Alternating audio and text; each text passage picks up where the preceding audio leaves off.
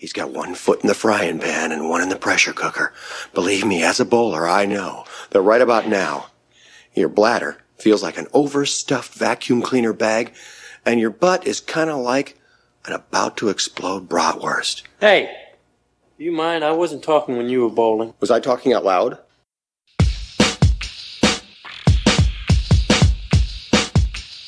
Welcome to Munson's at the Movies. My name is Kyle. I will once again be your host. I am joined by the rest of the Munsons. I want to give them a wide berth. He's what is called a born loser. A real Munson. And talk a little bit about what's going on in their worlds. We're running a little light this week. We do not have James or Rigby, so we're down 2 Munsons. With the holiday season and all the chaos going on, and it was tough to coordinate schedules, but you've got some good people here, and we're going to carry the load. So, Case, tell us what's going on in your world, man. Like you guys, in the throes of the holiday season, and being that this episode is coming out on New Year's Eve, I thought it appropriate that I give everybody a preview of my New Year's resolutions. And it's really just not to get COVID. That's it. That's all I'm working on. This is the unofficial version, but Rigby's update is that he's learned how to play chess, and he can now double Dutch jump rope. Straight from the source, huh? Yes. Somehow I don't think that's believable. Lots of things to do in Iowa. Warren. It's bowl season. Off 2 weeks for Christmas vacation because school's awesome. We've got fantasy football playoffs. We got movies. We got all this fun stuff coming out. Christmas, all that. Yippee-ki-yay, motherfucker, let's roll. Warren, you want to take a stab at what James is up to? Yeah. James is currently quaffing his just perfectly parted hair as he listens to his mother and father-in-law talk about how he needs to start a podcast. That's good. Just so you know, Chip, the last time James's parents apparently told him he should start a podcast, even though he'd been doing it for 9 months. So that's a good way. That's a good way to get to get your career going. People listen to you. If we're lucky, we'll get 2 more subscribers after this weekend. Let's go! Yeah. One set of in-laws at a time. We've got Chip Hessenflow back with us on the podcast. If you didn't catch our James Marsden episode, which he joined us for, he's the co-host of Sandwiches at Irregular Hours, which is a little bit different than the last time we had him here. It's the book club you always wish to be part of.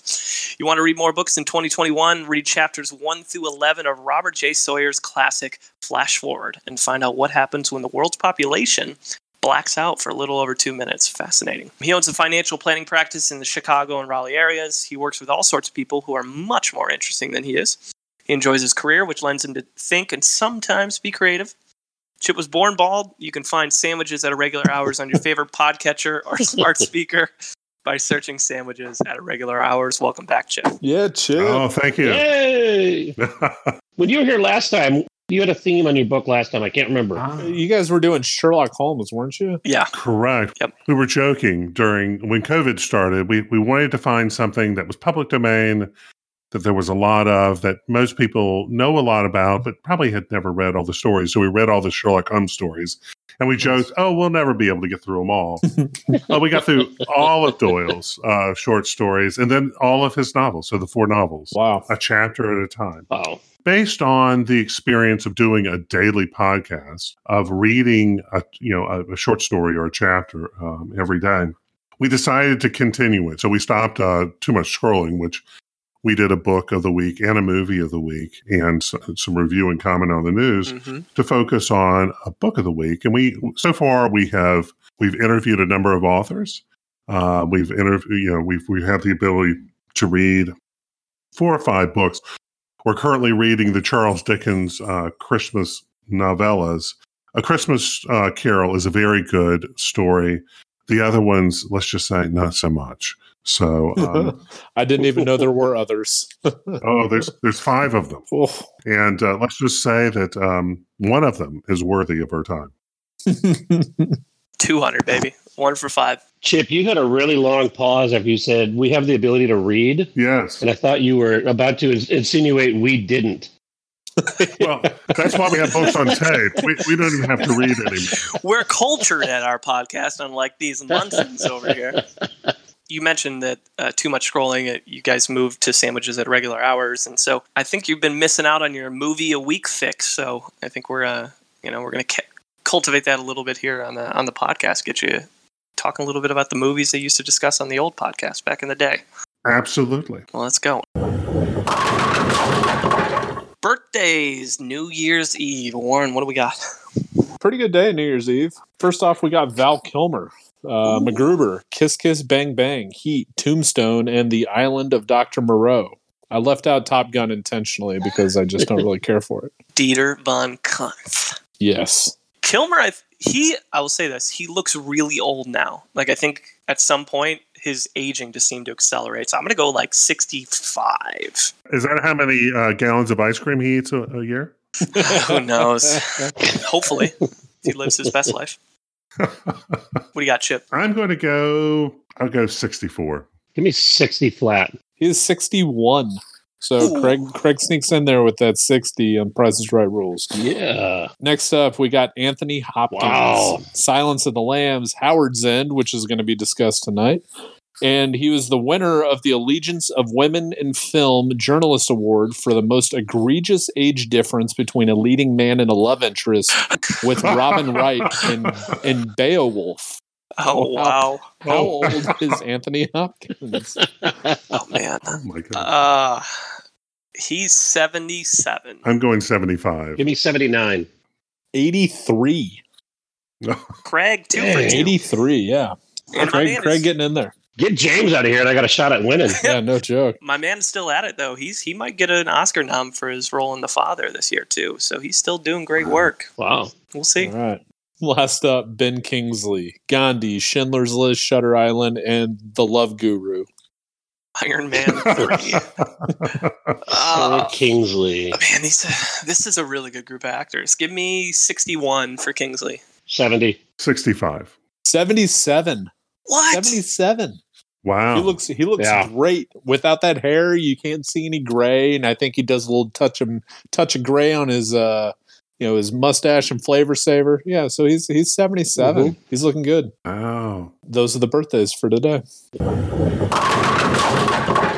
So we had 5 actors we threw onto the wheel. Those 5 were Derek Luke, Joey Pants, Naomi Harris, Jason Segel. I'm tempted to say Jason Segal, just because Steven Seagal. But all of those people don't really matter for this week because the wheel landed on Dame Emma Thompson. We're going to dig into her career. Before we start talking about trivia and all those pieces, just so everyone knows, she's got about 93 acting credits on her resume.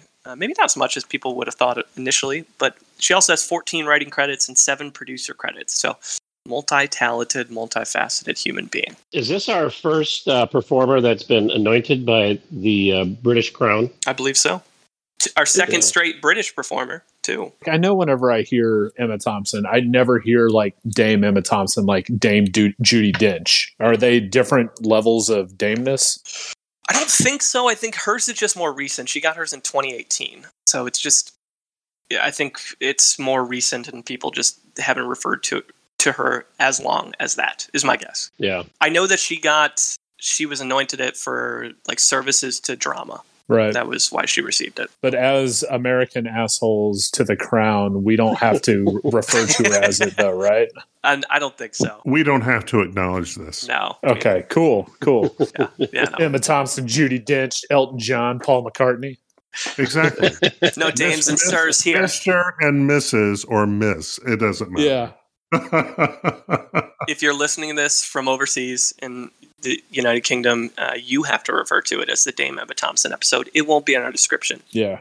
You chose to live there. That's your fault. James isn't here with us, so we're going to, without James and Rigby, each of us are going to kind of take on their normal segment. So I'm going to do my best to take us through the trivia portion. I guarantee it will be nowhere near as good as what James does. So if you're a first-time listener and you don't know how this works, we give 3 facts potentially about our actor. One of them is a lie, 2 truths and a lie, and that lie is always about a character from the Fast and the Furious movies. So with that in mind, good luck to you all. All right, so fact number 1. Before becoming an actress, she was actually studying to be a lawyer and once said, if things had gone according to my plans, I'd be a lawyer. and I never dreamt of being an actress. Fact number 2, she's never read her Wikipedia page and never had a social media profile before, and once said that she'd rather have a root canal treatment than join social media. Fact 3, she's been sworn in as an honorary citizen of Italy and is a legal resident of the country. Which of those 3 is a lie? And those are all straight from Rigby. I didn't come up with those. Those are Rigby's. Wow. So judge accordingly. If you don't like it, don't blame me. I'm going to say number 2 with the social media. I imagine she's probably got one somewhere. That's Michael Rooker, who is he plays a character Buddy in the new Fast 9 coming out. I'm going number 1. Well, that works out well because I'm actually going to go number 3 because I think that's Gal Gadot. Ooh. All right. So this is perfect. Everybody picked something different. All right. So fact number 2 is true. Damn. She's never read her Wikipedia page, never had social media. She's not on social media. And apparently she likes root canals. I hate root canals, so that part just baffles me. But hey, to each their own, right? Kyle, when you read that, I could immediately picture her saying, I'd rather have a bloody root canal. Yeah, that's after seeing enough of her interviews. I was like, yeah, that sounds right up her alley. Yeah. Something with British and teeth in the same. That's right on brand for British. Fact number 3 is also true. She's been sworn in as an honorary citizen of Italy and is a legal resident of the country. Here's the fun part, though, Craig. Fact 1 is the lie. Before becoming an actress, she was actually studying to be a lawyer, and that was actually Gal Gadot. So you were right, just not right. That's half right. All right, let's talk a little bit about her snapshot and box office history. Case. Yeah, I mean, I think there's gonna be some trends here throughout the podcast tonight. But punching her numbers in, she ranks number 1 on the aggregate score of my spreadsheets by a long ways. Of the 26 performers we have, she is number 7 in IMDb popularity, number 1 in average critic reviews, number 3 in average fan reviews, and number 7 in average box office performance. Damn. And she blows everybody away. It's pretty good. It's out of control. The fact that she's had so many large budget films actually hurts her on our list. Of the 32 films I have on my spreadsheet, 8 of them are over $100 million budgeted films, including $225 million budget for Men in Black International, which is crazy to me because I didn't know there was a Men in Black 2, 3, or International. So that blew my mind. Of the largest budgeted movies, she's number 3. And number 1 was John Carter from the Bryan Cranston episode. And number 2 is Superman Returns, starring the James Marsden. That's right. Yeah, she's as reliable as it comes. Only 5 of the 32 movies that I have on my list lost money. The biggest box office bombaroo she had was Treasure Planet, losing $30 million. Think about it. 85% of the films that she's been in out of 32 end up on the positive side of the ledger. I mean, that's crazy. Yeah. That Bombaroo was an animated feature that also was nominated for an Oscar, so I guess it wasn't that much of a Bombaroo. Combination of good projects, strong performances on her part, and being a good international box office draw is really what puts her at number 1. She ranks in terms of international box office draw, she ranks number 4 on ours. And the top 5 are number 1, Ken Watanabe, number 2, Alicia Vikander, number 3, Rami Malek, number 4, Emma Thompson, who we're talking about tonight, and number 5, Jessica Chastain. Interesting. And that's all I got for box office. Yeah. Oh, that's an awesome recap, man. I couldn't have asked for anything better. I remember looking at her Rotten Tomatoes when we first chose her by how many movies were both critically and audience fresh. It's insane. 70 and up. Almost every movie she's been in, except for a couple of years we'll talk about in the mid 2010s. Everything else is stellar. Digging into her career a little bit, we had to get a little creative with it. Her first feature film that we're going to cover is 1991, so everything pre-91 will hit first. So a few more background notes about her life and early acting. Both her parents are actors and performers, so she comes from a family of performers. So she wasn't like Chris Pratt and just, was serving burgers in Hawaii and somehow got, found by an agent. She comes from that background, similar to like Rebecca Hall and coming from a theater background. Isn't her sister an actress as well? I believe so. And she is actually the first female member of the famous Footlights troupe that she was a part of, which included Hugh Laurie and Stephen Fry, who she does a lot of work with earlier in her career. Her roots are in British sketch comedy. You can have opinions on whether or not you think that's good comedy or not, but in terms of tops of sketch comedy at the time. She was right there at a really young age. Yeah. Her first role really was her role in Not the 9 O'Clock News, in 1982 stage production. But when you look between 82 and let's say 89, when she does her first feature film that we'll mention briefly, she's in everything from There's Nothing to Worry About with Hugh Laurie. She's in The Crystal Cube, which is available on YouTube. I mean, it's hard to watch it because it's not great quality, but Hugh Laurie's in that, Stephen Fry's in that. She's in Al Fresco.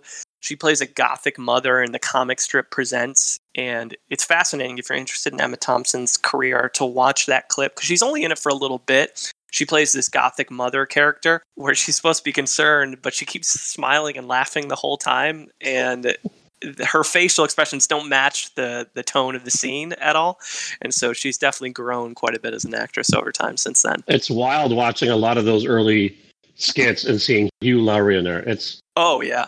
Yep. It's so weird. Mm-hmm. She was doing an interview with Seth Meyers, and he mentioned to her she was in one of his favorite sketches on The Young Ones, which I'd never heard of until we did this podcast, review research, and that was a British sketch comedy show in 84 that she's in. She plays a brat beauty in one of the episodes. She's in another stage production, 85, Me and My Girl. She wins her first, I guess, semi-major award in 87. She's in Tutti Frutti, plays a character named Susie, and she won a BAFTA TV award for Best Actress. So early on in her career, first dramatic work, gets a BAFTA, British award. That same year, she's in Fortunes of War, another television show. She played a character named Harriet, and she got another BAFTA TV award for Best Actress. And that's also where she met her future husband, Kenneth Branagh, which, as we'll talk about here, she ends up working with him quite a bit over the next 7 years. That's crazy and incredibly impressive that she's picked up 2 BAFTAs within the first, 5-6 years of her career? Yeah, it was the first non-sketch comedy roles she took on. Wow. If you would ask someone today to say, all right, do you think Emma Thompson was in sketch comedy? Most of us would have said no. Mm-hmm. No. Yep. I would have said no until I watched Late Night. That's true. From watching Late Night, I don't know if they actually pulled stand-up stuff from her when she was younger. I could believe it if they ended up doing that. I don't know if they actually ended up doing that for it, but without that movie, I'd definitely say no. Yep. And for the record, I used to watch The Young Ones. See, there you go. That's good. That's why we bring you on, Chip, so you can give us the scoop on 1980s British sketch comedy. So that's good. What was your favorite sketch? Oh, yes. There you go. Try to get me. We used to go over to my neighbor's house late at night, and we would watch The Young Ones because he liked it, and we would just hang out. I just remember it was very British. There was one guy that had some appliques of stars on his forehead that he ran through with the whole thing, and it was very British. What can I say? Either you get British humor or you don't. At the time, I was kind of in between. I think that early sketch work is interesting in contrast to what we most know her of, right? Oh, yeah. Mm-hmm. Yeah. Yep. And that's why I found it pretty interesting. So 98 or 88, she has her own sketch show, Thompson. She plays a variety of characters in that. So she's big enough at that point, they gave her own show. He said, "You're damn good." Even Laurie and Fry, when she was in college, were like, she's going to be huge. And by 88, she had her own show. So at 89, she's in another stage production, Look Back in Anger. Plays a character named Allison alongside her Kenneth. And then 89 is when she does her first feature film. Now, Warren did everything possible to try to find this damn thing. What was it going to cost us to buy it online? $131 for a used DVD from Amazon. Oh my God! Apparently, this Jeff Goldblum classic, The Tall Guy, is an expensive item to apprehend these days. So we're sorry we couldn't review it. We wanted to, but could not find it. I did hear her in an interview mention that is one of the hidden gems of her career, and she wished more people would have seen it. Well, make it available then. Yeah, someone put it on Tubi or Vudu or something, man. So 89 as well, she's in a movie that's available on YouTube. It's called Henry V. I guess technically her highest critic score. It's at 100% on Rotten Tomatoes. She plays Princess Catherine de Valois. She's only in a couple scenes in it, very brief. She speaks fluent French in the role. I watched most of it. And it's another one with Kenneth Branagh. And Judi Dench is in it. And a 14-year-old Christian Bale is in that movie. It is his 5th role ever. And It is you could tell immediately, you're like, oh shit, that's Christian Bale. So that was kind of cool. So did he gain weight or lose weight for this one? he was starting to lose weight so he could do Newsies. He dies in the movie at the end in the battle. So if you like these period pieces where in terms of like good script and doing drama well, I can see why it's rated so high. It's just not really my cup of tea, but good for her early in her career and an important checkpoint. But that takes us to 91 to her first feature film that we're going to cover, and it is called Dead Again, and Warren has it. Dead Again is an 83 critic, 77 audience. It's a 1991 movie directed by Kenneth Branagh. It's classified as a neo-noir romantic thriller. I don't know what that is. A good supporting cast, Wayne Knight, Andy Garcia, and Robin Williams, who's awesome in it. I really enjoyed him in this movie. The movie starts with a very like Citizen Kane feel, black and white documents laying out exposition with a bunch of dramatic music. I don't miss the 5-minute opening credit scenes these days, but you have to pay attention to these, otherwise you miss what's going on. Branagh plays a guy named Roman Klaus, who's sentenced to death for killing his wife, Margaret, in 1949. Margaret is played by Emma Thompson. The story runs in concert with Branagh playing a modern-day private detective named Mike Church, who picks up a case helping an amnesiac played by Emma Thompson. Long story short, the two play characters in the past whose trauma now lives in these current-day characters. Possession, reincarnation, hypnotism, blah, blah, blah. Not really for me. It's a lot. Branagh is annoying in this. And that sucks being a director and you make... maybe this is just like who he is. I know he's in some good stuff, and he's got 5 Academy Award nominations. So some people really like him. I don't really care for him, but he's just he's an over the top emotional roller coaster who makes any scene with him just really unsettling. And it's not like an artistic choice kind of way. He's just like he seems overwhelmed always. Emma doesn't offer much except for screaming in the middle of the night and acting clueless. Not sure why she's attracted to him in real life. He's a bit of a chode. But there's just too much stuff going on with this movie. It's convoluted, sloppy. You just lose interest until the bad guy impales himself comically on a large set of scissors, which is like recurring symbolism. Accents are terrible. Branagh, a guy, he's Scottish. He does an American and a German accent. Why? I have no clue. Just unnecessary accents absolutely kill me in movies. This movie could have been written with no accents. He could have just done it as a character in England. It would have been great. Bottom line, this movie is too much and not enough. In terms of her roles and performances, is one of my least favorite from her.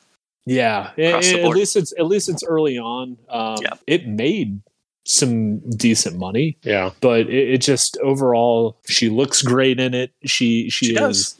She can pull the attractive leading lady, and for a thriller like this, being a new person, especially on like the American the screen, she's going to attract a lot of eyes towards her. And Branagh, who is kind of becoming an up and comer, springboarded her into like kind of the stardom, and unfortunately that kind of karma kind of comes back on her, unfortunately. The most interesting part of this movie for me was reading the trivia and finding out that Robin Williams intentionally didn't want them to include his name in the opening credits because he didn't want people to think that it was a comedy, because as soon as they tie his name to it, then they automatically think it's a comedy. Really? If you told me that this was like a prequel for Robin Williams' character in Good Will Hunting, interesting, as Dr. McGuire, I'd totally believe you. That considering his character, that would make sense. He was a therapist, and he got fired in the movie for like sleeping with some of his patients after becoming romantically involved. He didn't charge his customers, and some bitch came in and screwed it all up for him. I think it was Ebert gave it like a glowing review, and he was like, I think he did compare it to to Orson Welles, and I was like, there's another reason I hate critics. Just add it to the list, baby. That's also saying that Citizen Kane was a good movie, and If you watch it, I'm As sure we sit here Batman- reviewing movies, he hates critics. The irony. Just the self-bloviating variety. I'm not all of I'm them. so meta. You don't even know. It's so fucking meta. All right, cool. All right, Dead Again is dead to us, and we'll just say we wish we had a chance to review The Tall Guy, but it is what it is. We did our best with what we had at our disposal. All right, so we've got a 4-year gap before we run into highest critic score, and so her career just launches during this time, right? She's an Impromptu in 91. She got a nomination for Best Supporting Actress at the Independent Spirit Awards for that role, and then 92, she gets her first of 2 Oscars for her role as Margaret in Howard's End, which I had been meaning to watch for a long time. And I finally got a chance to getting around to it. Anthony Hopkins is phenomenal in it. This is the weird part that I'll note about her career. The movie was nominated for a bunch of awards too. But when I look at her role in this and some of the other period pieces she's in, I don't think it's her best work. And those are the ones she's gotten the most praise for. We'll talk about some of her other roles that I think she's even more phenomenal in, get Oscar noms for. So it's just kind of a weird situation. But if you watch her, you can go back and look at the acceptance speech that she gave after she won this, because she was going up against some heavy hitters. She dedicated her award to women's advancement, right? And women doing more in the workplace, in the industry. And I thought at the time for her, that's a pretty forward move on her part, kind of a ballsy move on her part. Yeah. So good for her, getting that Oscar early on, only 10 years into her career. Hard to do. James Ivory, the director of Howard's End, gave her one of the most valuable pieces of directing that she ever had in her career. And today, she still thinks about it. He said to her, do not ever sigh when you're acting, because that's a lazy way out of trying to show emotion. The person interviewing her said, you know what? Now that you mention it, I've never heard anybody win an award for best sigh in a motion picture. Oh, okay. Okay. Also 92, she's in an episode of Cheers. And then 93, she's in Much Ado About Nothing. Plays Beatrice, another role alongside Kenneth Branagh. But this is it's a Shakespearean story. And she's pretty good in it. I'll give her credit there. Again, it's interesting when you look at the cast. There was a young Denzel, Keanu Reeves, Michael Keaton, Imelda Staunton, Kate Beckinsale. Just a star-studded cast in 93 for this movie. And she got a nomination for Best Female Lead from the Independent Spirit Awards for that role. Wow. If you love Shakespeare stuff, it's done well. It's done very well. Again, not my bag normally, but it was interesting to watch nonetheless. Yeah, not mine either. 93, she got another Oscar nom for her role in The Remains of the Day as Miss Kenton. She calls it a masterpiece of withheld emotion. I haven't seen it, but Anthony Hopkins is in that one as well. I know that. Withheld emotion, that's a sigh of a movie, right? Yeah, I think what she's going for is a lot of nuance in that one. Is probably limited dialogue from that standpoint. So you can interpret that however you like, listening audience. Kyle, when I read that line, it makes me think of all the interviews that I watched her in. She is incredibly thoughtful and very articulate. Mm-hmm. I would have to imagine that that's also the same detail that she approaches these roles in. If any other actor or actress we had if I ever read the quote from them that it was a masterpiece of withheld emotion, I would ask Warren to please trash it for me, because it would be so out of character. But for her, everything that I watched, it fits right in with what her interviews look and sound like. You will not trash the dame. Do not even consider it. But 93 is a really cool year for her, because she gets nominated for Remains of the Day, but she also gets an Oscar nomination for her role in The Name of the Father as Gareth Pierce. She plays a counsel in that one. She became the 8th actor ever to be nominated twice in the same year. So huge deal. Oh, shit. Mm-hmm. And she's great. She's great in that movie, man. She's awesome in that role. A Daniel Day-Lewis favorite if you're a fan of his. And then 94, she's in Junior as Dr. Redden. I was sad Junior actually wasn't streaming. Have you guys seen Junior, and is she any good in it? I remember it, and she was, I don't necessarily remember her, but I do know that, Ivan Reitman, the director of it, specifically wanted her for the role because he wanted to have an Austrian lead, an English lead, and a New York City lead. And he thought that collection of characters and background would be hilarious.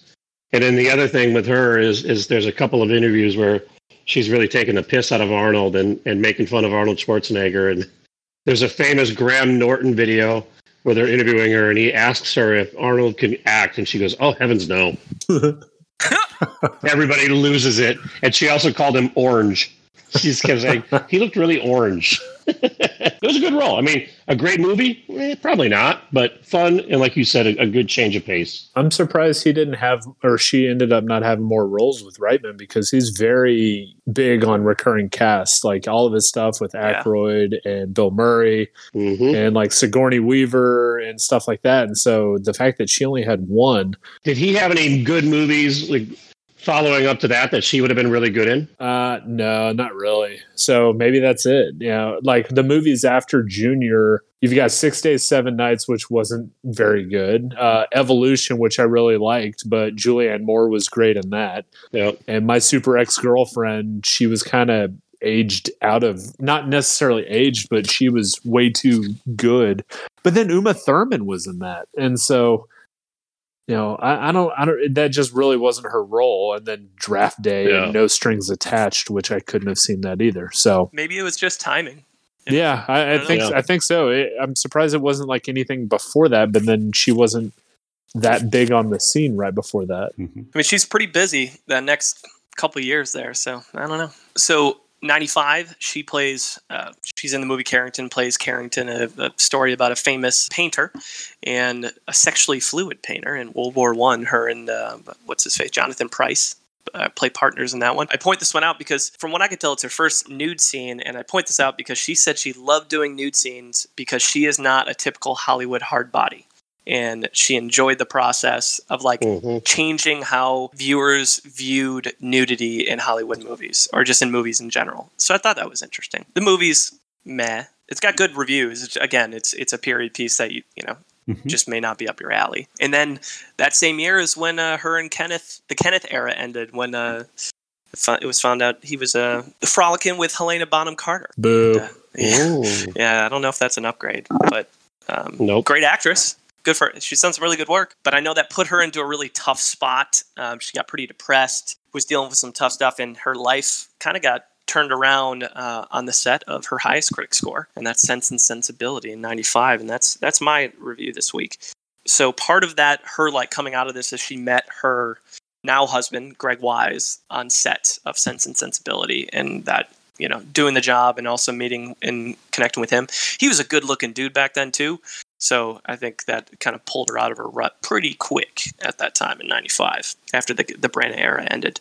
If you haven't seen Sense and Sensibility, pretty high scores. It's got an 84 on Metacritic, a 97 on Rotten Tomatoes. So pretty popular across the board. It is, you know, it's a period piece. The cool thing about it is directed by Ang Lee, but she wrote it. It was adapted from a Jane Austen novel.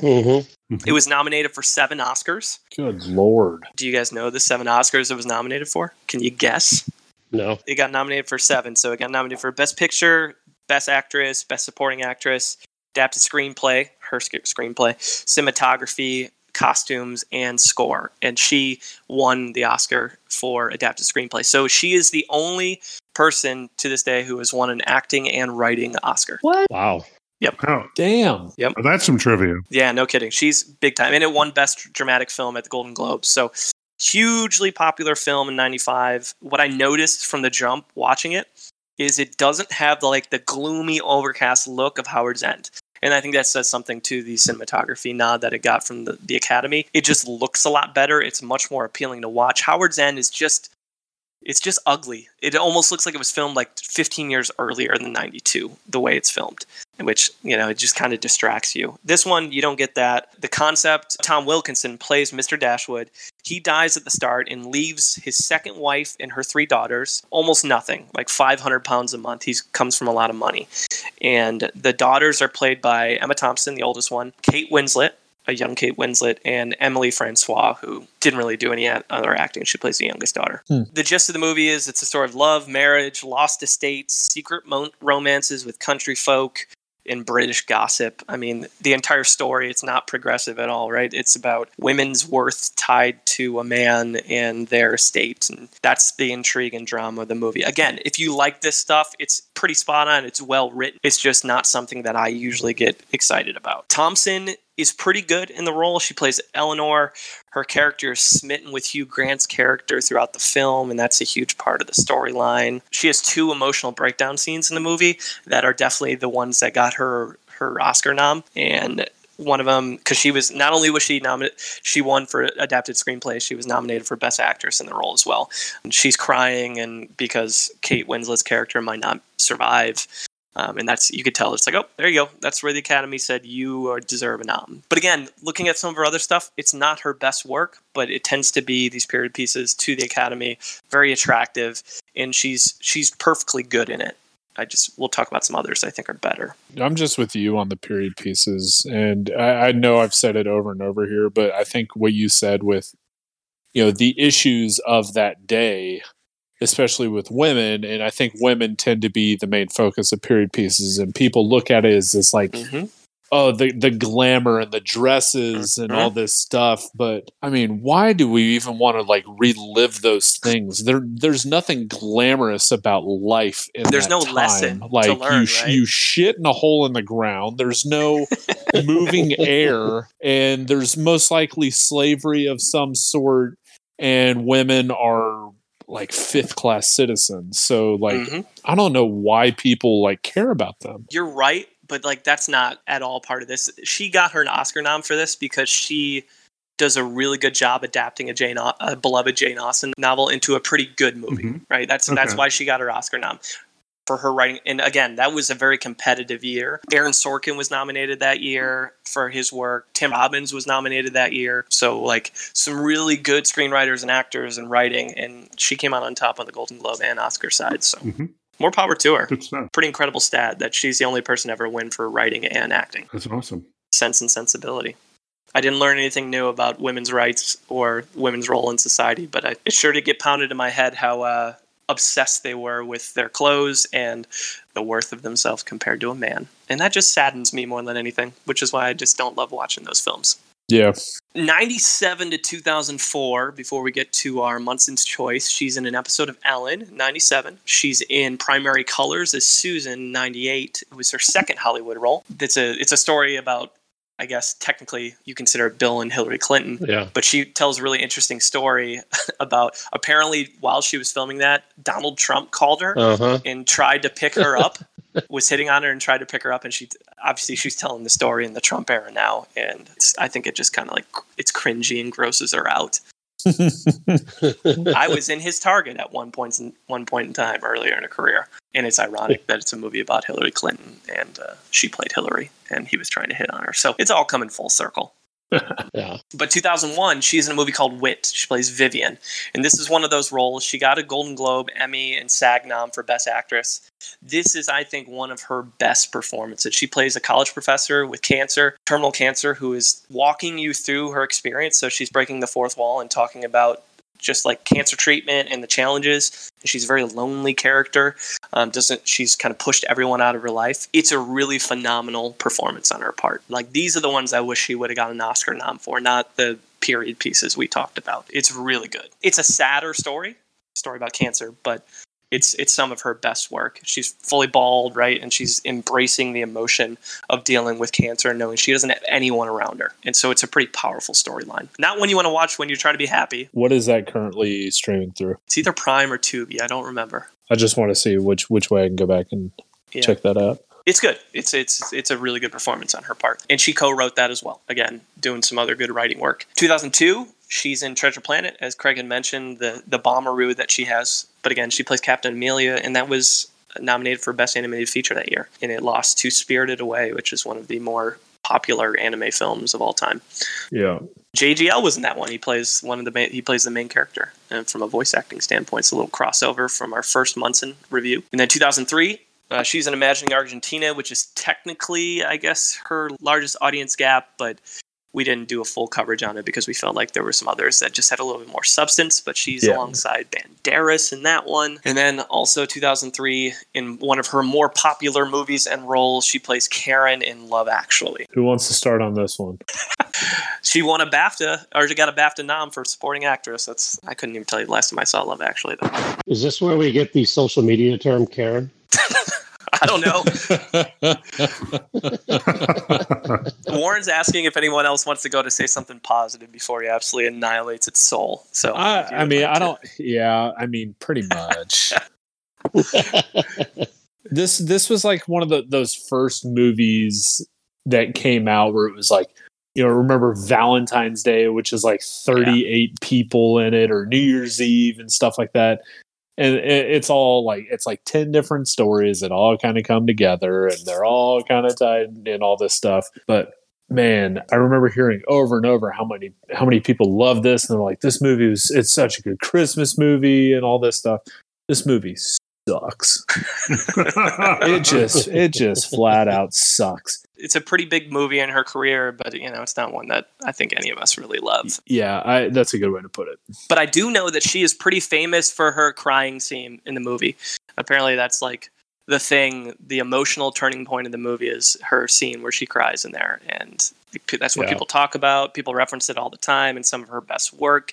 Important to note from that standpoint. She has a quote where she's talking to Liam Neeson, and she says, "No one's ever going to shag you if you cry all the time." that's you can get that. How ironic. That GIF is available. You talked about that being a lot of people's favorite performance. Kit Harington, aka Jon Snow, that is his favorite acting performance of all time.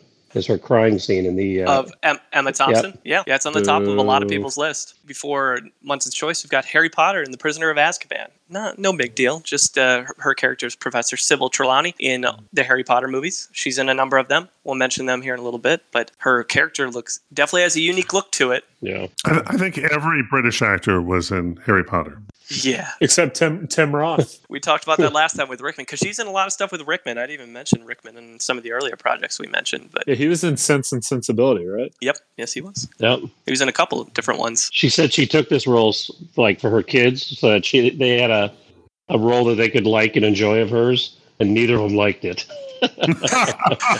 It was too dark. Her daughter was like, you're not in the movie enough, and her son was like, I don't like those movies about magic. And that was it. So Tim Roth made the better decision to ignore his kids' wishes and say, I'm not doing Harry Potter. I'm going to do the monkey movie. Sorry. Fuck that. Sorry, That's guys. right. She got the money. That's true.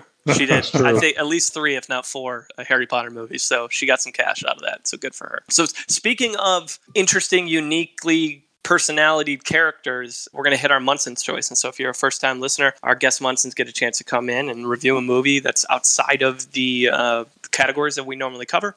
And in this case, Chip chose Nanny McPhee, which is about as unique of a character as Emma Thompson has. Nanny McPhee, we should immediately say, is Mary Poppins, or at least this for a version.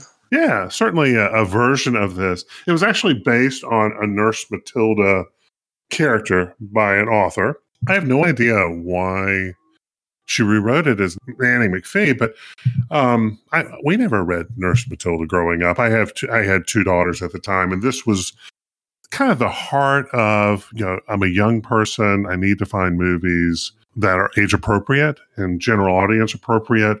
And Emma Thompson rewrote these books into this character. And it is such a beautiful movie. In fact, both of the movies, there's supposed to be a trilogy. I know there's at least 2 of them. Mm-hmm. If you said to me, hey, Chip, find a movie that we could do at the local park that could be for a general audience, or you're the principal at your local elementary school and you're going to have movie night, what would be a movie that wouldn't be offensive and would meet a wide variety of people's needs? This is the type movie that I was looking for my young girls at the time. And I would say that if you have young people and the holidays are here and grandma's there and you've got young kids and even boys, I think this appeals to them because there's all sorts of unique choices that were made in this film. This is an incredibly well-crafted film that's not a Disney film, that's made for the general audience. So let me mention a couple things that really show up. So we've got this gentleman, of course, his wife passes away because we couldn't have a movie with that. It's traumatic for young people. Mm-hmm. Are you sure it's not a Disney movie? Well, we're setting it up that way, right? Yeah. And so the the kids who are, they're just kind of acting out because dad is in distress. He's kind of absent from their life. And every time they bring in a nanny, this nanny gets chased off, and it's in all sorts of wacky ways. They've got these great characters that are playing. The person who runs the kitchen is like an army sergeant. And there's this just angelic person who is the scullery maid for the home. And this guy is sort of down on his luck, and he is supported by a benefactor, which is a wealthy aunt who has this eagle nose that comes in. And that's one of the cues that this is a farcical movie, but also very thoughtful, because everybody has a look, and the look is very exaggerated. The colors being used in this film, they're all garish. They're just crazy colors. So some designer sat back and said, I'm going to paint a palette here that's not going to just show this dismal house. It's going to show that it really is. It's reflecting that it's chaotic and it's ugly. And there's a lot of touching scenes. The father sits there and talks to the chair where the wife used to sit, and just so he's in distress. He's saying, well, what should I do? And he keeps running across an ad that says, what you need is Nanny McPhee. And she eventually shows up, and this is Emma Thompson's character. And Emma Thompson is, just incredibly ugly in this character, which is a reflection of what's going on in the house.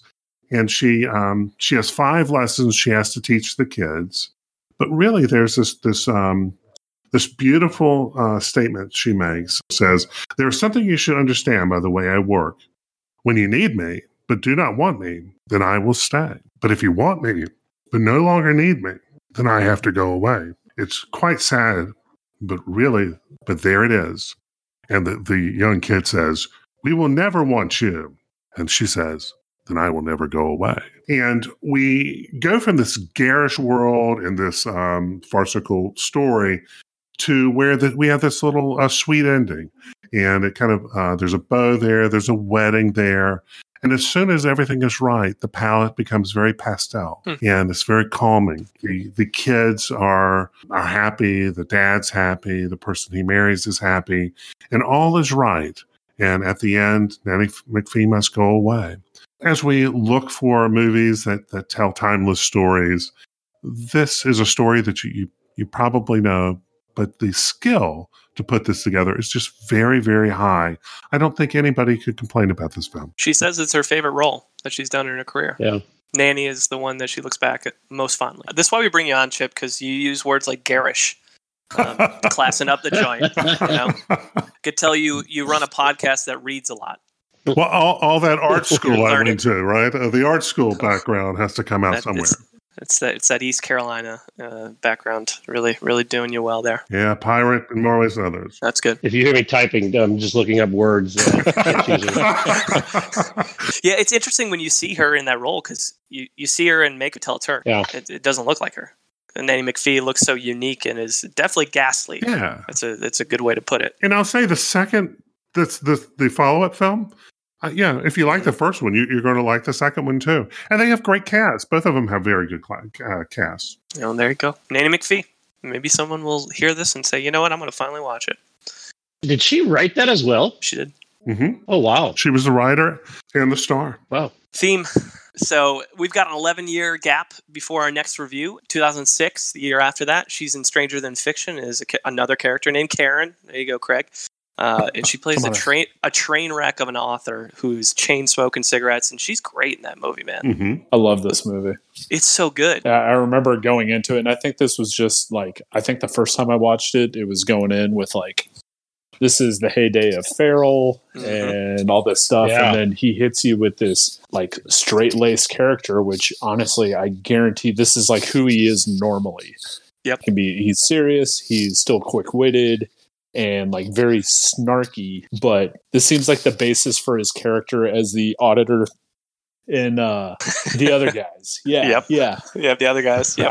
I was 11, Same universe. and I audited my parents, and needless to say, there were some discrepancies, and I was drowned.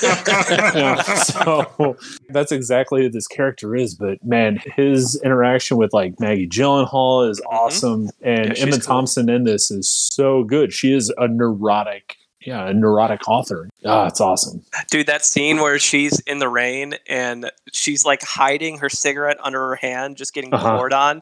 Yeah. I was like, this is her character just in a nutshell right here. Like, just neurotic beyond belief. Yeah. That was a really cool movie. An author through and through who just has the ultimate block, and you just don't know what you're going to do. And so you throw everything at the wall.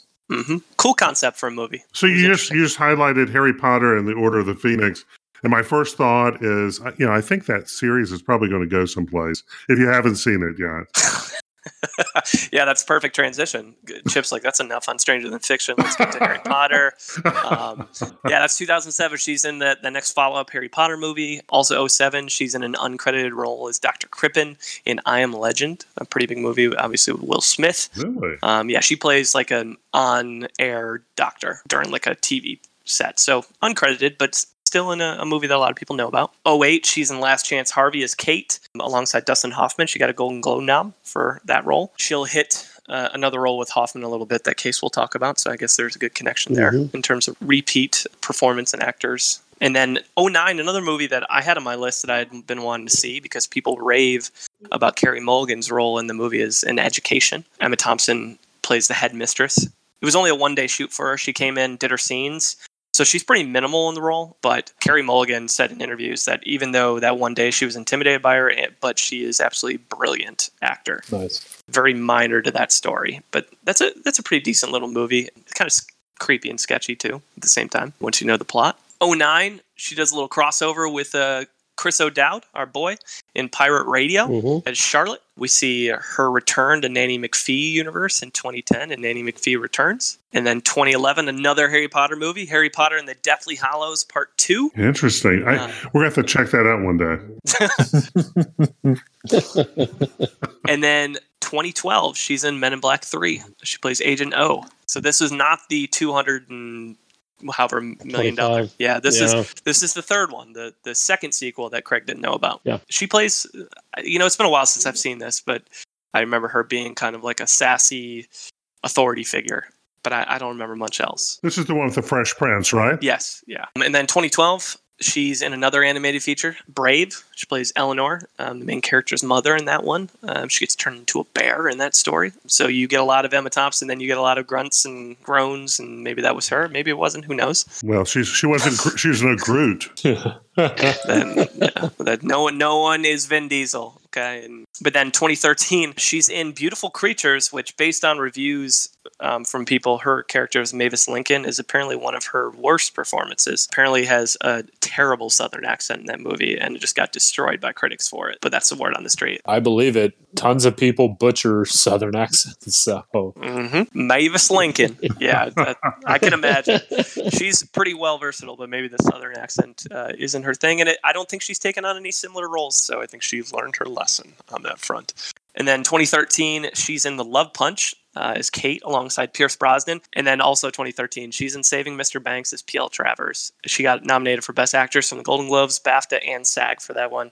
And I think this is some of her best work, top 3 in my book. yeah. Emma Thompson plays P.L. Travers, and you get to see the challenges of watching your work being adapted. And at the same time, you've got somebody like Disney just plowing ahead because he promises his kids that this will be on the screen, but really the business says you need to have Mary Poppins. Yep. This is an incredible film. Yep. I started this and didn't get around to really I got sidetracked like pretty early on, and my wife was like, if you need to have me on to talk about this movie, I absolutely will.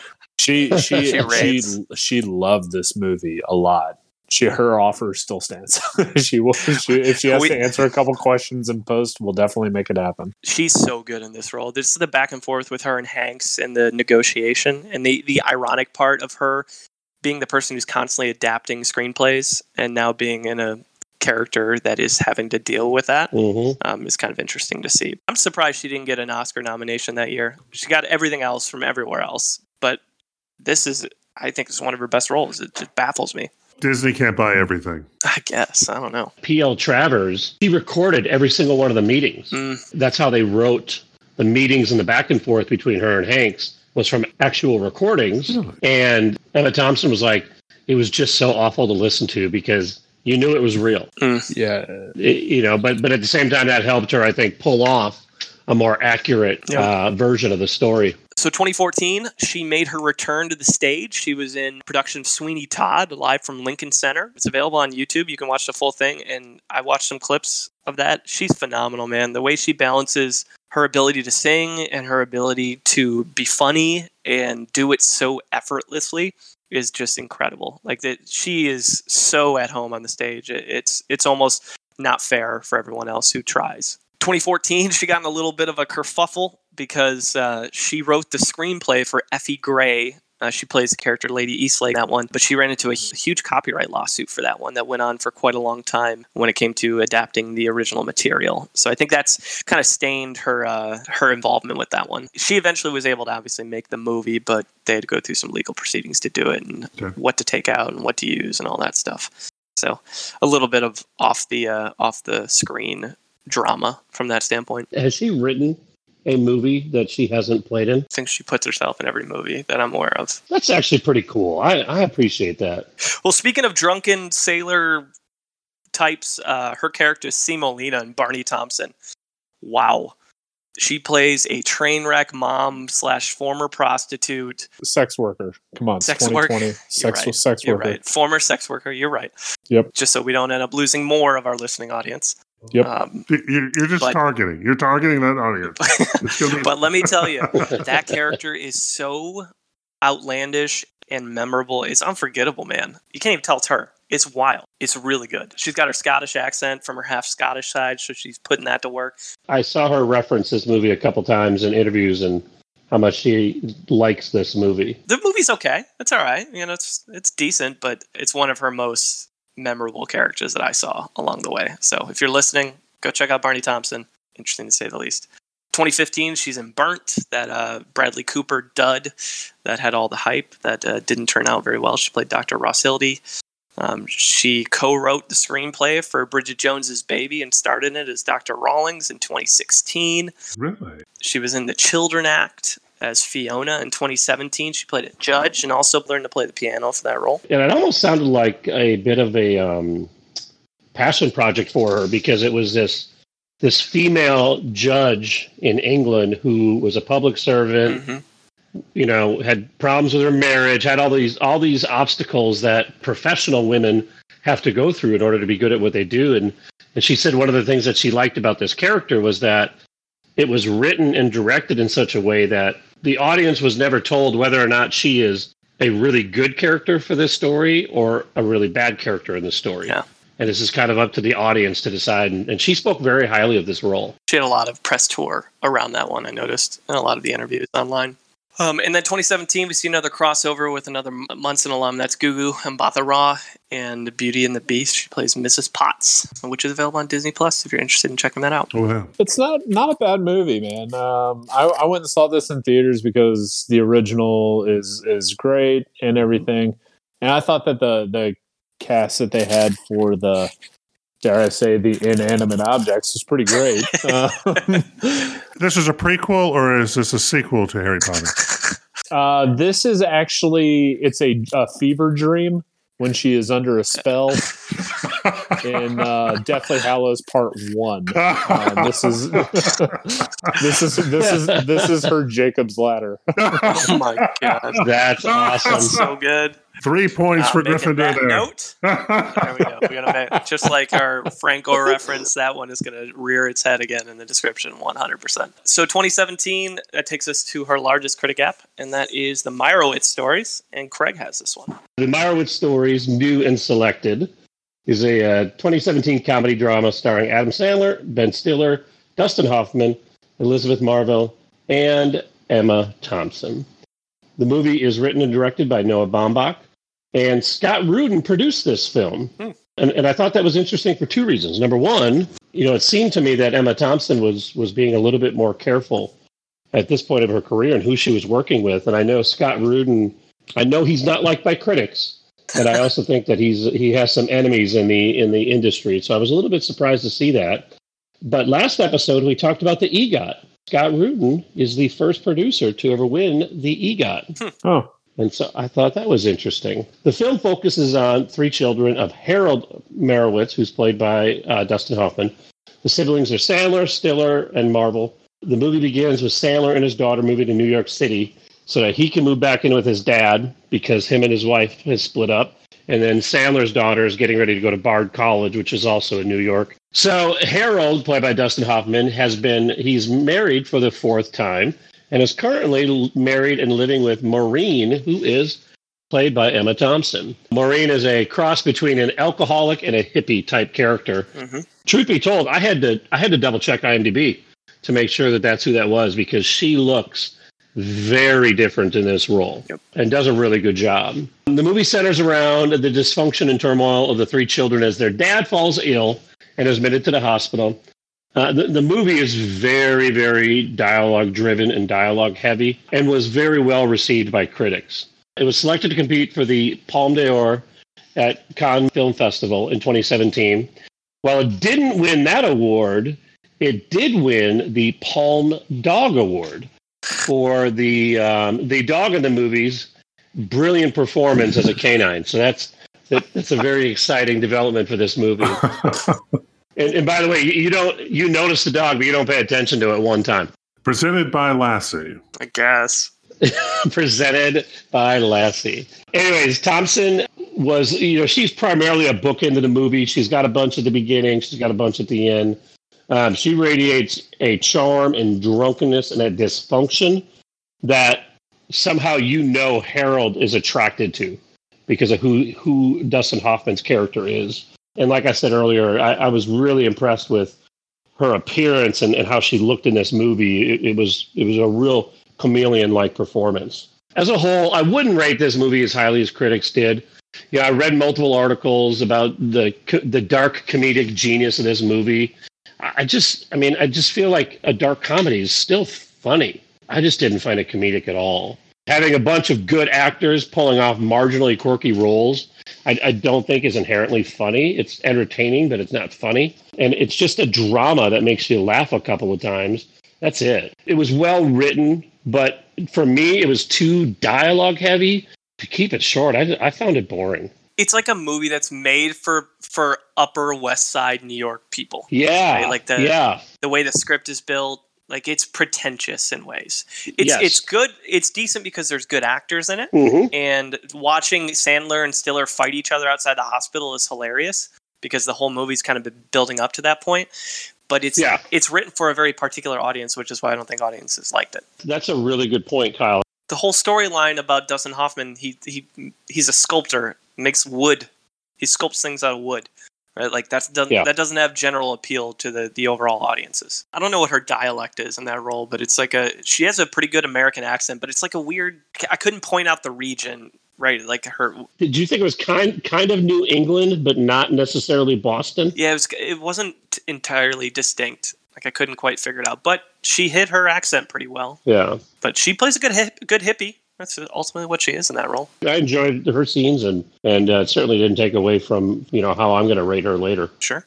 All right. We're almost there. We're almost at the end. The next couple of years, just mentioning some of these projects she's in. She is in King Lear. She had done a previous stage production of King Lear, but now she did the on-screen version in 2018. She's in Johnny English Strikes Again as the Prime Minister in 2018. So a little bit more probably cameo work on that front. I'm so glad he struck again. The world is so much better off now that Johnny English is back. In 2018, big time, right? She becomes a dame for her services to drama. And as we talked about, she became Dame Emma Thompson alongside Judi Dench and all these other pretty famous British actors. Mm-hmm. So good for her. Knocked that one off the bucket list. And then 2019, she's in Late Night as Catherine, where she got a Golden Globe nom. I really enjoyed this movie, and I thought Mindy Kaling was really great in it, and she was charming enough, and she was empowering enough, and everything that she needed to be a female in a male-dominated job. And with Emma Thompson basically playing an Ellen strictly because of the looks, because she had really short hair in it. But I think it's more of your late night. So it's more of your David Letterman and stuff like that late night talk show. And she's been around for a long time, but she comes to realize that she's got to change what she does. Her British humor, what got her into the game isn't what's going to keep her in the game. And I thought it was a really good one. It had a good mix of humor and real life to kind of bring it down. Wasn't all smiles and everything. There was some actual heart in there and everything. So it was a good movie through and through. Yeah, and Mindy wrote it, which is pretty cool. Good for her. Yeah, pulling that together. I don't need to watch it again, but I'll recommend it for a nice a light watch that you feel good and laugh. I couldn't think of somebody that would be better casted for this. Oh yeah, yeah. I mean, you could throw out Kristen Wiig or Tina Fey, but we would still kind of associate them more with Saturday Night Live. So for her to come in and take this role as somebody who also is very big on female empowerment is I thought was a really, really good casting. Yeah, I think the closest thing you can get to is probably like a Jane Lynch. Yeah. But Emma Thompson just brings so much more relatability and more of that heart to it that I think Jane Lynch is so sarcastic and so brash in her personality that you just don't get that from her. Yeah. I'm thinking two areas that she brings. One, her age works real well for a role like this. Yep. And the second, her sketch comedy past plays really, really well at this because it allows her to tap two skills, I guess. Yeah. Yep. The character that Mindy Kaling wrote for that required someone who is just an asshole. It can be an asshole, but also has that self-realization that, maybe they should learn the names of their writers and not treat them as pawns.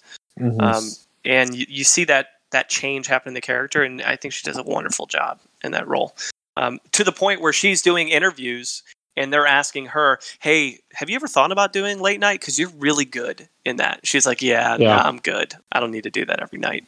To your point, Warren, I'm surprised Hollywood didn't get on board with Mindy Kaling and start backing some of her projects, because they filmed this movie for a $4 million budget and in only 25 days. Wow. Really? That's impressive. Emma Thompson alone, you're going to get $4 million in box office. It ended up grossing $22 million worldwide.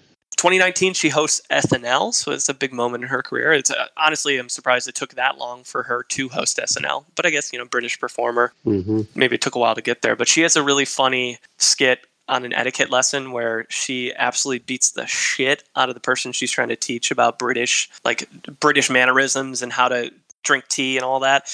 Beats the living shit out of Leslie every time she screws up. It's so funny. And you could tell you're not used to having a really good professional actor in one of those roles in an SNL skit where she doesn't come close to breaking character once. It's pretty impressive. So check that out on YouTube if you get a chance, our listening crew. Kyle, that was a really popular SNL episode because I believe it was a Mother's Day episode. Yep. And her whole monologue is her bringing on Tina Fey and Amy Poehler and talking about how to interpret motherhood. And so what a woman would say and what they actually mean, and from an American and British perspective. So that was cool. She didn't make it all about her. 2019, she's in another animated feature that was nominated, in fact, won the Oscar for Best Animated Feature, and that's Missing Link. She plays the elder in that one. So not necessarily a major character, but I guess a major character towards the third act in the end of the movie. We see her in Men in Black International, as we had mentioned before. She reprises her role in that one. How to Build a Girl in 2019, another crossover with Chris O'Dowd, so she's got two of them.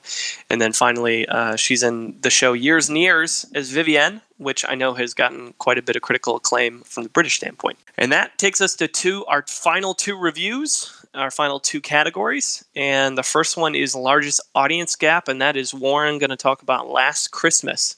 Last Christmas, gave you my heart. Good grief. Very applicable, not only this season. That's true. But no joke, if I were to tell you that there was a movie that was basically written about this song, This is it. It not only takes its name, the ending scene is Amelia Clark singing this to a bunch of homeless people to raise money, but she sings it. She's got a great voice. Very impressed. The Mother of Dragons has got pipes. But so this movie, all in all, yeah, it's not a great movie. I think it's actually got a little bit more. It's got more heart than Love Actually. That's not just a saying, but literally more heart. Amelia Clark plays a character who you don't find out till later in the movie, and I don't give a shit about spoilers. So if you really want to watch it, go ahead. Turn it off now. Go ahead and stop. Delete the episode. Re-download it. Listen to this point again, and do it over and over. But she basically has had heart issues, and she on Christmas a year ago in the movie. She ended up, she went into cardiac arrest, and she ended up getting a heart transplant. The whole thing with this movie is it's basically she gets a heart transplant, and she's working in this place called Santa's Workshop with Michelle Yeoh is her boss, which we've talked about her in the past, and she's a pretty prominent actress. Then Henry Golding is the love interest in this. It's a very, very impressive cast, directed by Paul Feig, and Emma Thompson and her husband wrote the screenplay for this. Obviously, huge fans of Wham, because this includes this movie includes 14 songs of Wham and one unreleased track by George Michael. The movie itself, it's very, it's pretty predictable. It's a bit of, yes, you have my heart, I see you. Would I watch it again? No. Would I let a little kid watch it? Yeah, because I think it's got a good message. Be nice. Don't be a piece of shit. Ghosts will help you. Yeah, pretty much. Emma Thompson in this movie, I actually loved her character. It's hilarious. She is so good. She is a Croatian, like she's Serbian, I don't know. Yugoslavian immigrant to the UK, and she has an accent, and she's a very like depressed mother, and she's got 2 daughters, and she always talks about the Civil War that when they left Yugoslavia, and they're like, we're in a better place and everything, and she does a pretty good job as somebody who doesn't have that much exposure with Eastern Slavic Europeans. I think she does a pretty good job, especially with like her look and her accent. She does a really good job with it. If you told me that wasn't her, like if you're like, this is somebody else, I'd believe you. Mm-hmm. But if you're like, oh no, that's Emma Thompson, I'd be like, wait, I was still like, wait, what are you talking about? That's not Emma Thompson. I thought she did a really good job with the accent, and I know I've said that multiple times now, but it's the accent. Again, it's not necessary in the movie. I don't think that it's necessary in the movie, but she chose it as I think she just wanted to write herself a funny role. She's like, I've never done this in my career. What the fuck? Let's be from Yugoslavia. Let's have a good time. So lowest critic score is Dolittle, which came out earlier this year. Rigby is supposed to cover it. Obviously, he's not here to cover it. Warren and I both watched it. We don't need to spend a lot of time on this because we mentioned it briefly, but it is an abysmal movie. And she plays one of the animated characters. She plays Polly in that one. And I don't think there's much to talk about, to be honest. I think it rightly earned its lowest critic score, and people rightfully criticize Robert Downey Jr. for stepping into this role after doing Iron Man and looked at him like, hey, man, what are you doing? I guess you're in for the money, but just an abysmal remake. Why would this movie be so bad? How could you create a movie that is just this bad? I don't know. You have the characters give a dragon an enema at the end of the movie. That's what you do. Aside from the enema, like the dragon aspect, like up until that point, this movie's like 30 to 40. Yeah. It's not bad. And I think it's great. I think it's funny for kids. And I really don't think Robert Downey Jr. is all that bad in it. I think he's a very dialed back, like Sherlock Holmes. Yeah. And I love that role of his. I hated Rami Malek's character in this. Chi-Chi. I thought him and John Cena as the bear were the most annoying characters in the movie. I don't disagree. Kumail Nanjiani as the ostrich was hilarious. Yeah, he's pretty good. Craig Robinson's good. As Craig Robinson's good, and I actually thought that Emma Thompson was one of the better ones in this. She was the only voice of reason, the only logical person in this entire movie. But it really just comes down to, like, why the fuck is there a dragon, and why is he pulling stuff out of its ass in the last act? That's what it boils down to. And if it's not for that, it could break the 40 range. And I wouldn't blame Robert Downey. I wouldn't blame Robert Downey Jr. for being in this movie if it weren't for that part. I did not know his wife was a Hollywood producer. I didn't either until you just told me. She's done 7 movies. They've done 7 movies together, and this is one of them. So it might explain why he's in there, because that may have been a marriage. Hey, by the way, Robert, you're going to be in this movie, right? Oh, yes. You were just in 10 movies, and you're away from a family, so I've got you for one.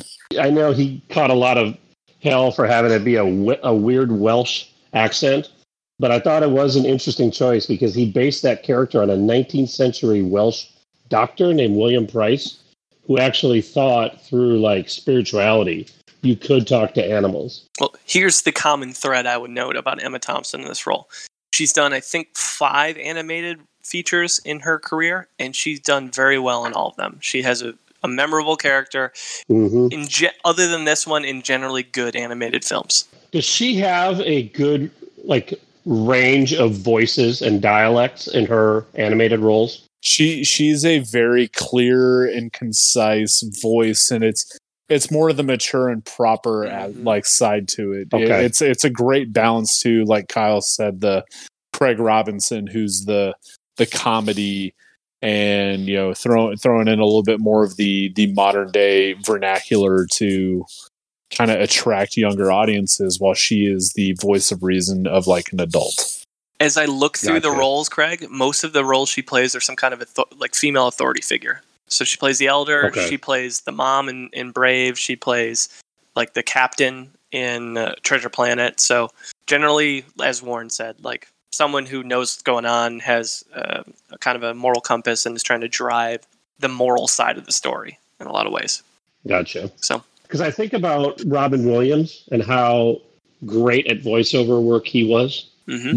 But it was because you just never knew what you were going to get. And he had such dynamic range, and I was wondering maybe if she was like that, but it doesn't sound like that. No, you get more eccentric performances from her in her live action stuff, and I'd say she's more slow and steady in her animated work. It doesn't ask her to step out of her bounds. They know what they're going to get from her, and it's exactly what they want in those roles. Yep, that's a great question, Craig. Good job. That was awesome. I think that kind of encapsulates everything. All right, so before we get into top performances, one other note: she's also written 2 books adapted from the Tale of Peter Rabbit, which is pretty cool. That's why when you hear on interviews, they say writer, author, and actor. But let's get into some top performances. We don't have Rigby, but Case is going to jump in with a list and see if he can stump us. I'm going to tell you, this is his most prestigious. I said prestigious there.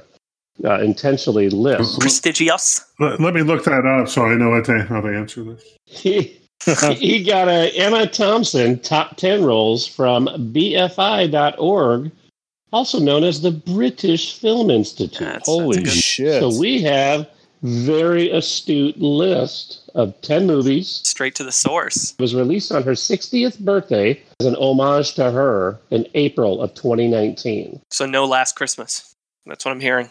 No Last Christmas. Okay. Just wanted to make sure. Sensibility. It's listed in chronological order, so there's no numbers. So Sense and Sensibility is definitely on there. Give me Miss P.L. Travers and Saving Mr. Banks. Yeah. Saving Mr. Banks is in there. We're 2 for 2. Well, I said Harry Potter. What I was trying to say is Nanny McPhee. You're correct. You are 100% right with Nanny McPhee. Howard Zinn is on there. Give me Late Night. Late Night is not on there. God, Kyle. Stranger Than Fiction? He had Stranger Than Fiction is not on there. Oh, Love Actually. I'm so sorry. Why are we missing Wit? We talked about that earlier. Well, no one said it. Now we have. Wit is on there. oh, see, I told you. At least that one's- Somebody said Love Actually, right? Yeah, I said Love Actually. Okay, Love Actually is on there. So you got 1, 2, 3, 4 left. Give me In the Name of the Father. It's not in there. Oh, Hooah! hoo-ah. Scent of a Woman is not on here. Well, I'm just baffled. Can't believe we missed that one. All right, Chip, you're up. Carrington? Nope. Nanny McPhee Returns. Nope. Just start naming. all the Shakespeare stuff. That's just what I do. I name sequels. I will say 2 of them we didn't talk about in great deal, but we talked about. And then I don't know if 2 of them we didn't go over. So once we get to those 2, I'll say them. Okay. How about Dead Again? Nope. Thank Christ. I know. I was like, maybe there's a surprise. Much Ado About Nothing. I'm just going to start naming the Shakespeare ones. Nope. I'll give you guys one more shot. All right, Warren, last shot. The Remains of the Day. That is one of them. All right. We still got 1 shot left. I'm up. Give me Barney Thompson. Let's go. Yes. Barney Thompson. We got 2 left. It's the tall guy. I mean, of course. Yes, it is. It is the tall guy. Really? Bingo. Damn it. All right. And then the last, we got one more we did not talk about. Did we talk about The Winter Guest? No, we didn't. I took it off the list. Yes. So 1997, she was in The Winter Guest. There you That go. was one of her top roles, according to the British Film Institute. And almost every one of her movies is a critical and audience success, so it's hard to hit absolutely everything. Some had to go. Yeah, it is. The Winter Guest, directed by Alan Rickman. Mm-hmm. Legend. He's probably going. That's good. That's voices. a really good list. So I'm happy they had a few of those on there. Like Barney Thompson was on there. I'm sad they didn't have. You said Late Night wasn't on there. That baffles me. Late Night was not on there. That baffles me a little bit. But it's a good list. I think it's fair. Sounds like a fair list. But I'm glad Whit made the list because she's phenomenal in that movie. So that's great. All right, cool. Let's get into this Munson meter. So if you're a first-time listener, the way this works, we rate each movie on a scale of 0 to 100 based on a variety of factors. So those could be longevity, project choice, pop culture impact, acting range, awards footprint, any other talents they might have, their personal life, comedic chops, box office success or lack thereof, and anything else that matters to us. So with all of that said, we're going to start with Craig. I brought up earlier, she's got a ton of box office success. She's very, very popular. She's probably the most heavily awarded performer we've looked at on the podcast. But as we're talking, I thought about 2 things. One, multiple times we actually didn't recognize her in a role. And so she was got into roles very well, and we kind of forgot it was Emma Thompson. And then 2, the other thing we talked about, a lot of times when we get to this point, we talk about performers who hold their own with the Hollywood heavyweights. Mm-hmm. Not only do I think Emma Thompson shines when she's acting across some other heavyweight Hollywoods, I think she helps them be better. And that's something that I really think is impressive. The only thing I'm going to knock her on is a personal thing. She has just done a lot of movies that I'm not a big fan of. She just has a lot of really good roles that just aren't going to be in my movies that I like. But, I'm not going to knock her a great deal on that. With all that being said, I'm going to give her my highest score, which is an 87. Okay. All right, I'm up. I think she is by far the best performer that we've reviewed across the board. I know she's done a lot of British work, but in terms of her range, I mean, incredible. The types of roles she can fit into, the roles she falls into that you don't even know it's her, to the types of characters, and then just the critical and audience success with most of those roles.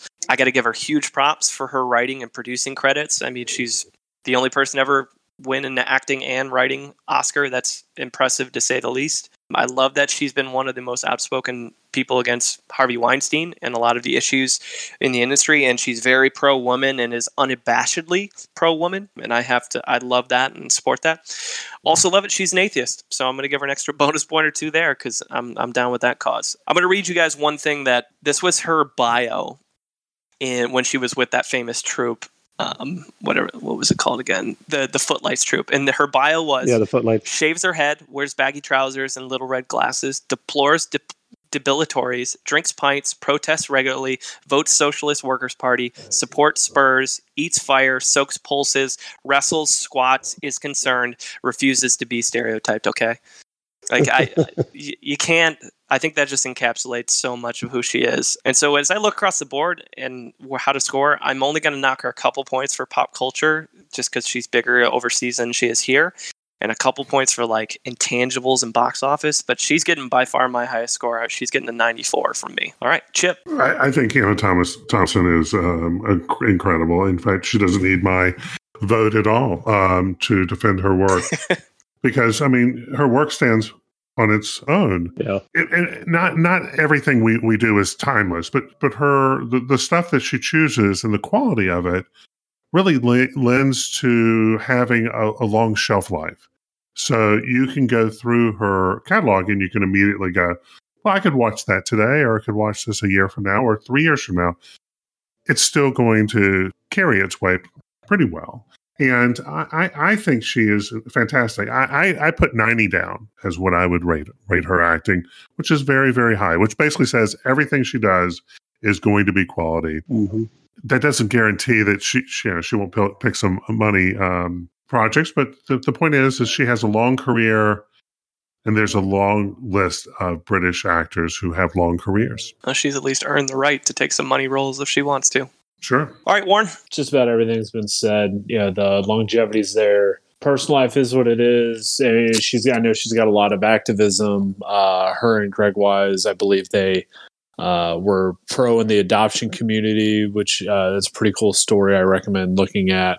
Oh, that's right. The awards footprint is absolutely there. Learning that she has the writing and acting Academy Awards, that's incredible. Just to learn that she was in both of those. No matter what I hear her in, I am immediately drawn to. There's nothing that she has that I actually like. I absolutely loathe or hate, and that's impressive.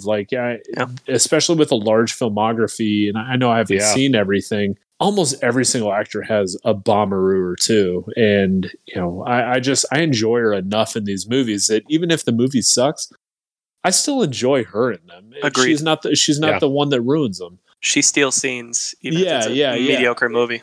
Yeah, and she is consistently well above average. And her scores that Craig talked about earlier definitely reflect that. 71.3 and 71.5 audience, or like whatever the combination was there. I think that's very indicative of how critics and fans both view her. My biggest knock is really just the movies that she is awesome in are not movies that I like historically. And so that's nothing for her. That's just like, especially I grew up in the 90s, but I was still like young in the 90s. And so Sense and Sensibility would not have been anything that I would have dreamed to go see. And so like, I imagine that there's another actor, who's up and coming, who's going to fit the same mold as Emma Thompson once things are all said and done. And I'm going to look at their filmography one day and be like, holy shit, this was my Emma Thompson that I got to watch this whole time. I'm going to give her an 82, which is still my highest score, but I think I'm just like, her sweet spot was just before I like got into movies, and that's what's keeping her from a higher score for me, is just because of that personal factor. So an 82. Okay. And Rigby, he did all the research. He just couldn't join us at the last minute, so I think we can admit his score. He sent me over an 80 for Emma Thompson. Okay. So with that in mind, Warren, what does that bring us? We've got a new number one, and it's by a considerable margin too. Emma Thompson's number one at an 86.6, which is first place, which is almost 4 whole points ahead of Bryan Cranston. Wow. Not surprising in the least bit. With that type of score, she could get her owls. This is just what she needed to get her career to the next level. Munson's top of the list. I'm going to agree with her, and I saw her say this in a couple different interviews, but she feels like she's at the top of her career right now, because she's still got enough energy to go out and do really demanding roles, but she's got enough maturity and enough experience now to pick great roles. Mm-hmm. And that is moving forward, I think, is really exciting. Love it. That's a really good way to put it. I really like that because you're kind of sifting through figuring out who you are, and she's been in the game long enough, and now she knows who she is, and so she can capitalize on what that is. She's won the awards. She doesn't have to, there's probably nothing left on her bucket list. You know what I mean? Yeah. So she's just like, if I want to do it, I will, but I can be really picky. This was it. She needs a Grammy and a Tony. That's what she needs. I guess that's true. Yeah. She can sing, so, She can. Well, that's a perfect transition because this is where we usually go to what does she got coming? So Warren's going to tell us a little bit about that. So she's got one of my top upcoming movies I've been waiting for actually quite a few years since it was announced, Cruella. Her and Emma Stone, ever since they released that leaked pic of her with the dogs, Horace and Jasper and the two dogs. Oh my God. That looks so great. That looks so great. And that's the kind of stuff that I want. And I think no matter what it is, Emma Thompson in that kind of role, especially with Emma Stone, I think those are two incredible actors working together. So that'll be a lot of fun seeing them do their thing. She's also she's filming currently What's Love Got to Do with It? And good luck to you, Leo Grande. I don't know if it's north or south of the Mason-Dixon line. So we'll see however they're pronouncing it. Those are the three movies, and we'll see how they turn out. She might be able to get the Tony of the EGOT because she is on record saying that she is writing the musical adaptation of Nanny McPhee. That's right. Really? Yep. Yeah, she said it's a pain in the ass, but working on it. All right, so we got 5 actors we're throwing on the wheel for their next episode. So our first episode in 2021, given today is New Year's Eve. Those 5 actors are the aforementioned Michelle Yeoh, Sam Rockwell, Robert Pattinson, Heather Locklear, and Jason Fleming. Who do we like? Who do we dislike? Rockwell Pattinson all day. Yeah. A little bit of Pattinson, get somebody to have to watch all the Twilights, and then I'd like to have an excuse to watch Good Time, just because I don't really care for those guys. Pattinson would be a good one to keep until Batman comes out. Yeah, I agree. I'd like to cover him after. I think it'd be a good one leading up to Batman, because with 700 actors, who the fuck knows when we're going to get him again? That's true. Almost 800 at this point. Michelle Yeoh, I think we'd get some good movies there. But Jason Fleming's the one that intrigues me the most for just stuff I might not know a lot about. And I know he's not like a huge leading actor, but he's supporting a lot of stuff. I remember he was in freaking the original Jungle Book back in the day. So it'd be interesting to go rewatch movies like that from 20 years ago. Yeah. I struggle to think what we would be watching with Heather Locklear.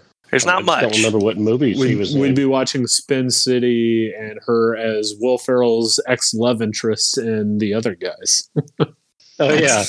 Gator gonna have to get involved? Yeah. A lot of TV show appearances. She's in Money Talks. Yeah. And, Rockwell, he's a one-hit wonder with Somebody's Watching Me. So, there's not a lot to cover there. Oh, my God. You nerd. Hey, if we do Rockwell, I'm going to remaster the intro, and it'll be a new song. I do know that James would be saying Rockwell, absolutely, and I bet that Rigby would be saying Rockwell as well. Yeah, I agree. I totally agree. Well, we'll find out, because as always, the wheel decides. And so it's Heather Locklear.